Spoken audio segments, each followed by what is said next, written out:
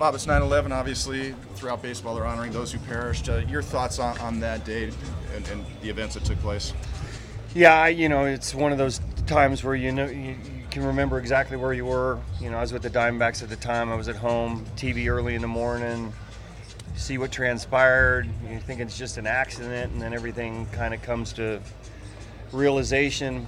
It's part of that whole World Series and being in New York.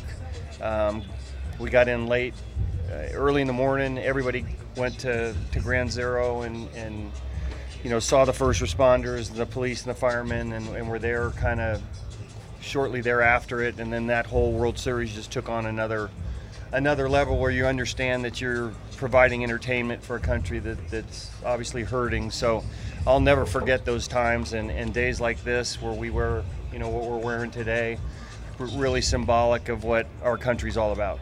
Did you have a sense at that time of just how cathartic that might be for the nation?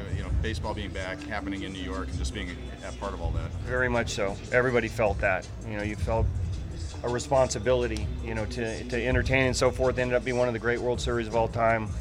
Some of the games that happened in New York, you can't even explain. So, for a lot of reasons, that ended up being one of the best World Series ever.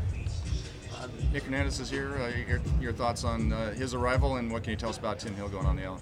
Yeah, Tim, he just didn't respond well. It was swelling up every time he threw. He was trying to get through it and get to the end of the season, but at this point in time, prudent thing to do is to shut him down, let this thing heal for a longer period of time. Hopefully that's the case. And as far as Nick goes, it's another right-handed arm in the organization that we're in a position to take a look at right now. So excited about that. It kind of balances out our bullpen, which is a little left-handed heavy there for a while. But another guy from the organization that gets an opportunity to pitch at the big leagues, and it's exciting for us, exciting for him. As long as we're on the topic of injuries, can you give us an update on Joe Musgrove and Yu Darvish? What's going on? Yeah, I'll probably have a little more for you tomorrow. Had a lot going on early. I know Joe played catch today. I'm not sure what you did today, so I'll be a little better about that tomorrow. Pedro's coming off his first Major League victory and really did an outstanding job in that outing. The hope is that get some confidence from that and carry that over into today.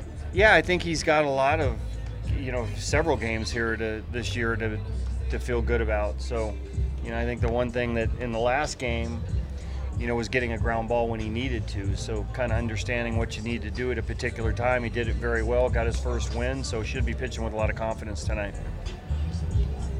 Luis is going to get an extended run. I imagine it's Campusano. There's a difference between catching every other day, catching kind of 2 or 3 days a week with the workload that'll take on down the stretch. What can you kind of learn about the way he handles all that down the stretch? Yeah, I'm looking forward to it. Now, maybe that third game was a little much yesterday, but Sullivan will catch tomorrow night, but he's going to get at the very least 2 out of 3, and it's a real opportunity for him to not only be able to get consistent reps, but also take charge of the pitching staff and kind of find his way as a main guy going into next season. And everything he's done this year would suggest that he's made significant strides. You look at the numbers offensively, the preparation defensively, so forth. It's been really good. It's about ending up on a good note for him for the rest of the season.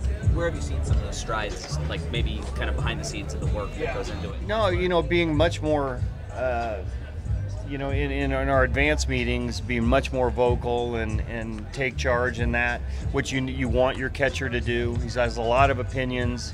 He works very hard at studying the opponent, and it's showing up in what he does behind the plate and the confidence he's getting from the pitchers.